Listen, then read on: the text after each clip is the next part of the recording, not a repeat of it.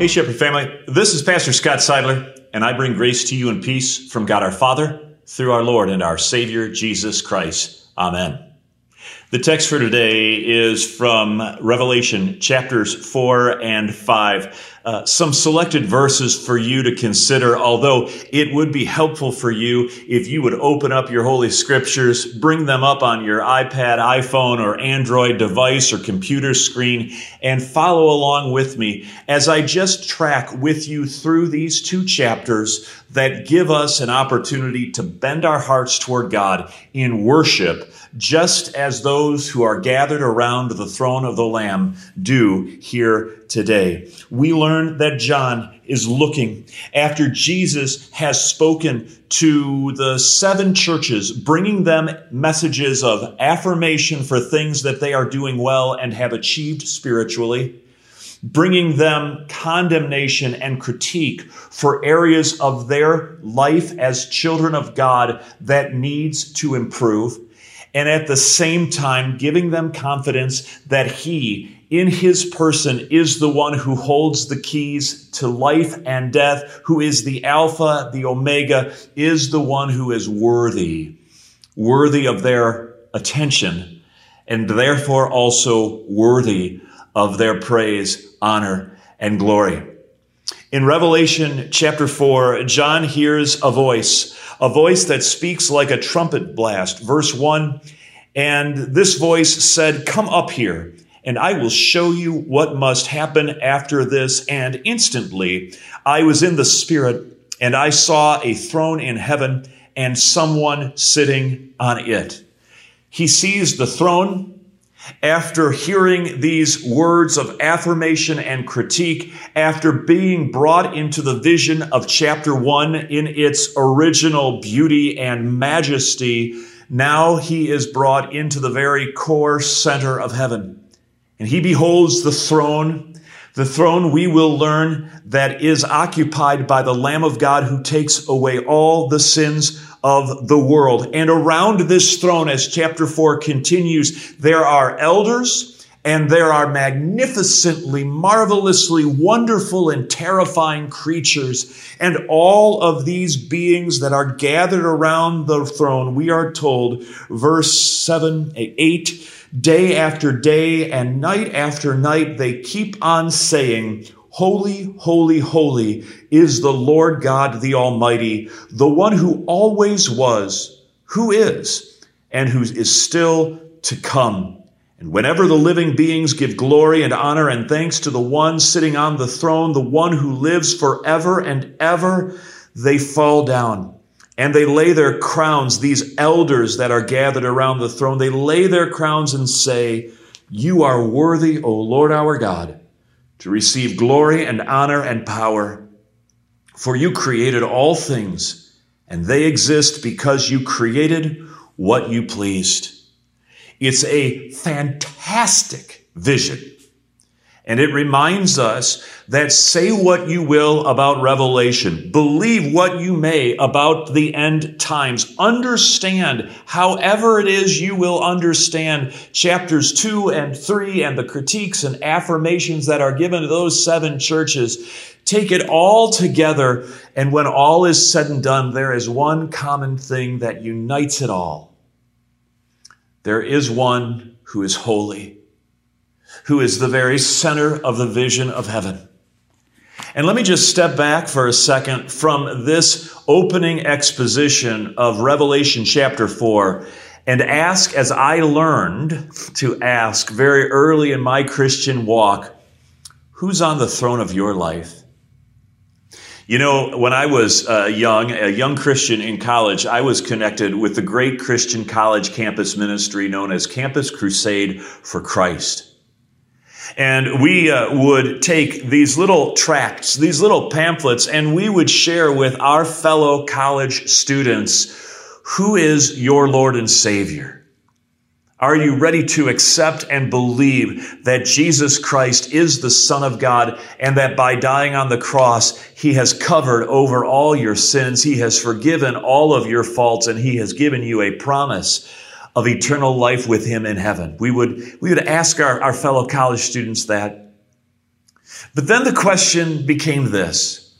Now that you've given your life to Christ, now that Jesus Christ has revealed his grace and mercy to you, and you by faith have accepted that, now the question comes, are you ready to live as more than just a carnal Christian? Are you ready to live as one whose life is spiritually directed? That is to say, are you ready to give away your seat on the throne of your life, the control that you exercise over the course and direction of your existence? Are you ready to give that away and cede control to the Lord Jesus Christ? In other words, Christian, who's sitting on the throne of your life? It's a question which each and every moment of our lives we need to answer, because the fact of the matter is, because of sin living inside of us, there is always the creep. It's a creepy creep, but there's always the creep that we will squeeze ourselves in. Kind of like my dog Toby does when we're sitting on the couch and we're watching television or something like that, and we don't have a whole lot of room with our family on the couch, and yet the dog comes up and he circles around and he squeezes in between Renee and I because he wants to sit on the couch. And of course, because we love the dog, we make room. But you know, when it comes to the throne of your life, spiritually speaking, God doesn't really want to make room for you. Because he knows better, and by the way, you should know better. If we are in the driver's seat of our lives, if we by our own devices direct the trajectory of our existence, bad things happen. God says, let me be the Lord of your life. Let me sit on the throne. This vision that we read here in the book of Revelation, chapter 4, is a vision not just of the glory and authority of God down the road into the future. It's a picture of the glory and authority of God that can and should be experienced right now in the present. So who's on the throne? Is it CNN? Is it your bank account? Is it the opinion of your children? Your friends? Is it the stuff that you learned back in graduate school? Is it your love for adventure? Who or what is sitting on the throne of your life? Because the only one who sits on the throne of your life, who's worthy to have crowns thrown at it and money thrown at it and time and effort and talent and energy and emotion, the only thing that's worthy to sit on the center of the throne is the one who we see sitting on the center of the throne here, that the elders and these amazing creatures are ready to bow down, face down, and say, prostrate before it, you are holy. You are worthy to receive glory and honor and power. You are worthy to give correction. You are worthy to give affirmation. And for us to believe your words because you are trustworthy and true.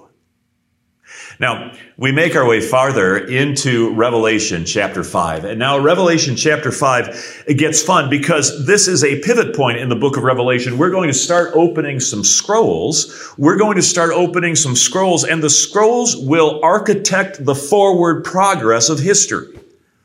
One after another, these scrolls will reveal incrementally how time moves forward. The thing about it is, in order to move time forward, in order to open these scrolls, one has to be found who is worthy. Well, we know the answer to the question, who is the one who is worthy? It's the Lamb who sits on the throne. We'll read about that in just a second. But what I want you to pay attention to and pick up on right now is how, as I read through chapter 5, this worthiness, this worthy one, is discovered. Listen in. Then, John writes, I saw a scroll in the right hand of the one who was sitting on the throne. There was writing on the inside and the outside of the scroll, and it was sealed with 7 seals. And I saw a strong angel who shouted with a loud voice, who is worthy to break the seals on this scroll and open it. Verse 3, but no one in heaven or on earth or under the earth was able to open the scroll and read it. And then I began to weep bitterly because no one was found worthy to open the scroll and read it. Let's just take again another step back and let's internalize, let's invest ourselves in the emotion of that moment. The moment in which God looks out over the entire world, everyone who exists, and asks the question, hey, this little rolled up scroll here that tells the incremental development of history, is there anybody here who's worthy to open this scroll? And no one's found. The experience that John has of that ought to be debilitating for us. Literally, it ought to be debilitating. It ought to weaken us to the point of absolute failure of functioning. What I mean by that is, if there is truly no one worthy, we as Christians should again return to the truth that sin is awful, it exists, and it cannot be undone by human effort and manufacture of will. There is no one who is of the level of righteousness, integrity, holiness, purity that can even touch this scrap of paper, except one who lived perfectly in active obedience to God's will and gave himself perfectly and passively into the will of God the Father, who deigned for him to bend to the ground, be hoisted on a cross, and bear on his shoulders the sins of the world. My brothers and sisters in Christ, don't miss this. You and I, by nature, are not worthy to sit on the throne. We are not, by nature, worthy to work on behalf of the one sitting on the throne. The only way we are made worthy is by the one on the throne doing the work and saying the words that make us worthy to stand in his presence. Don't miss this, even while John is weeping. He, by God's grace, is in the presence of the one who sits on the throne. That's startling. It's phenomenal. It's encouraging. It's restful and reassuring. These are the things that we focus on.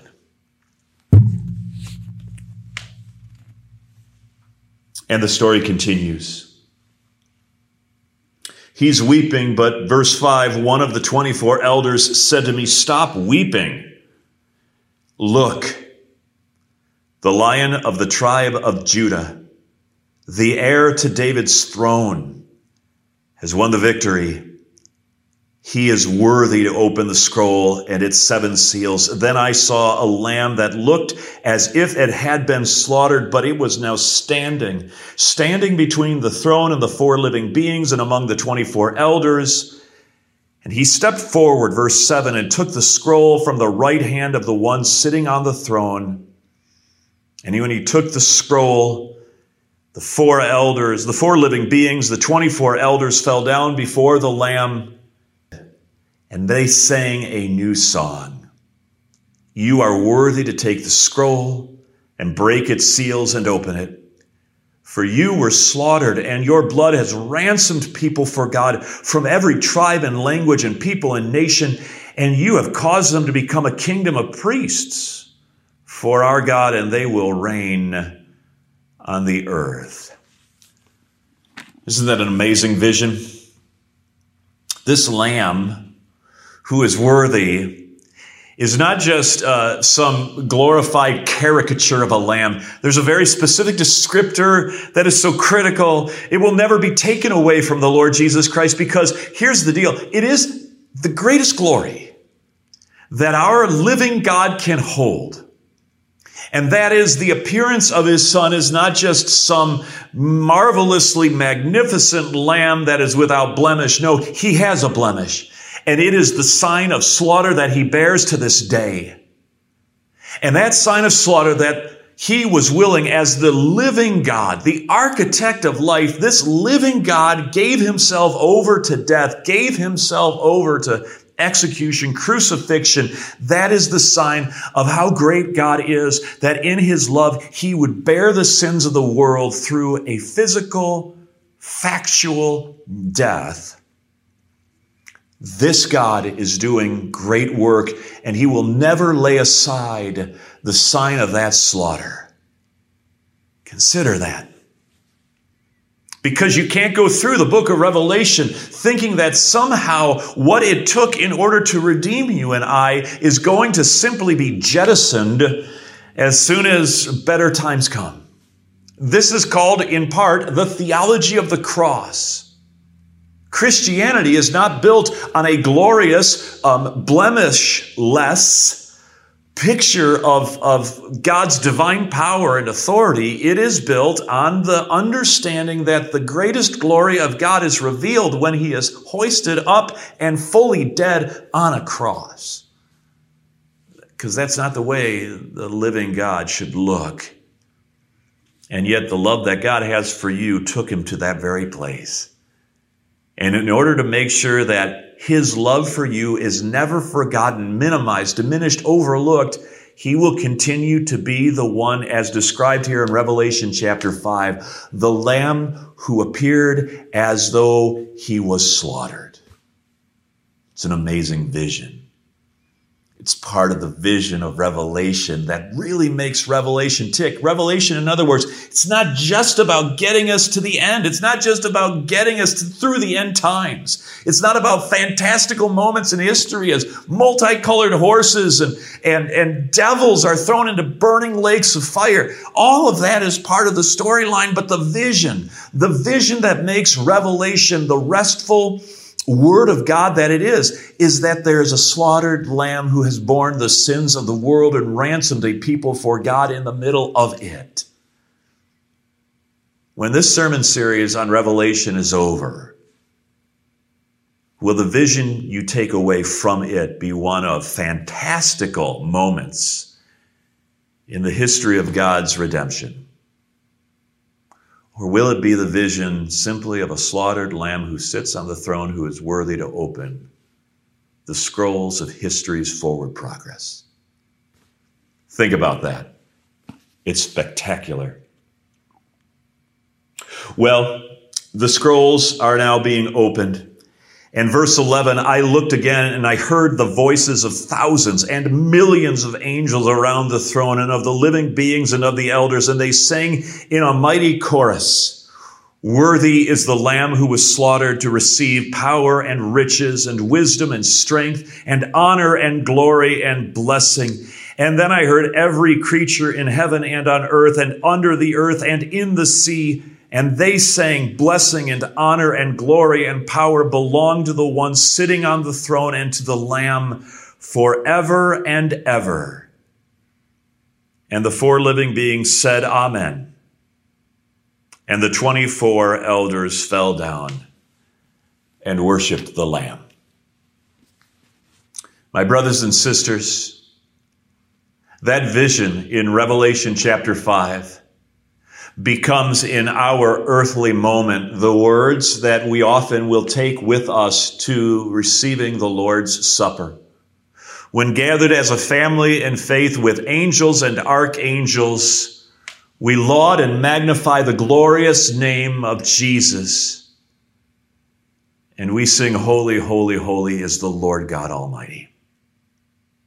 Friends, this is the vision that gives us great hope, and it is the vision in which we find our rest. Amen. And now may the peace of God, which passes all understanding, may it guard your hearts and your minds in Christ Jesus, both now and forever. Amen.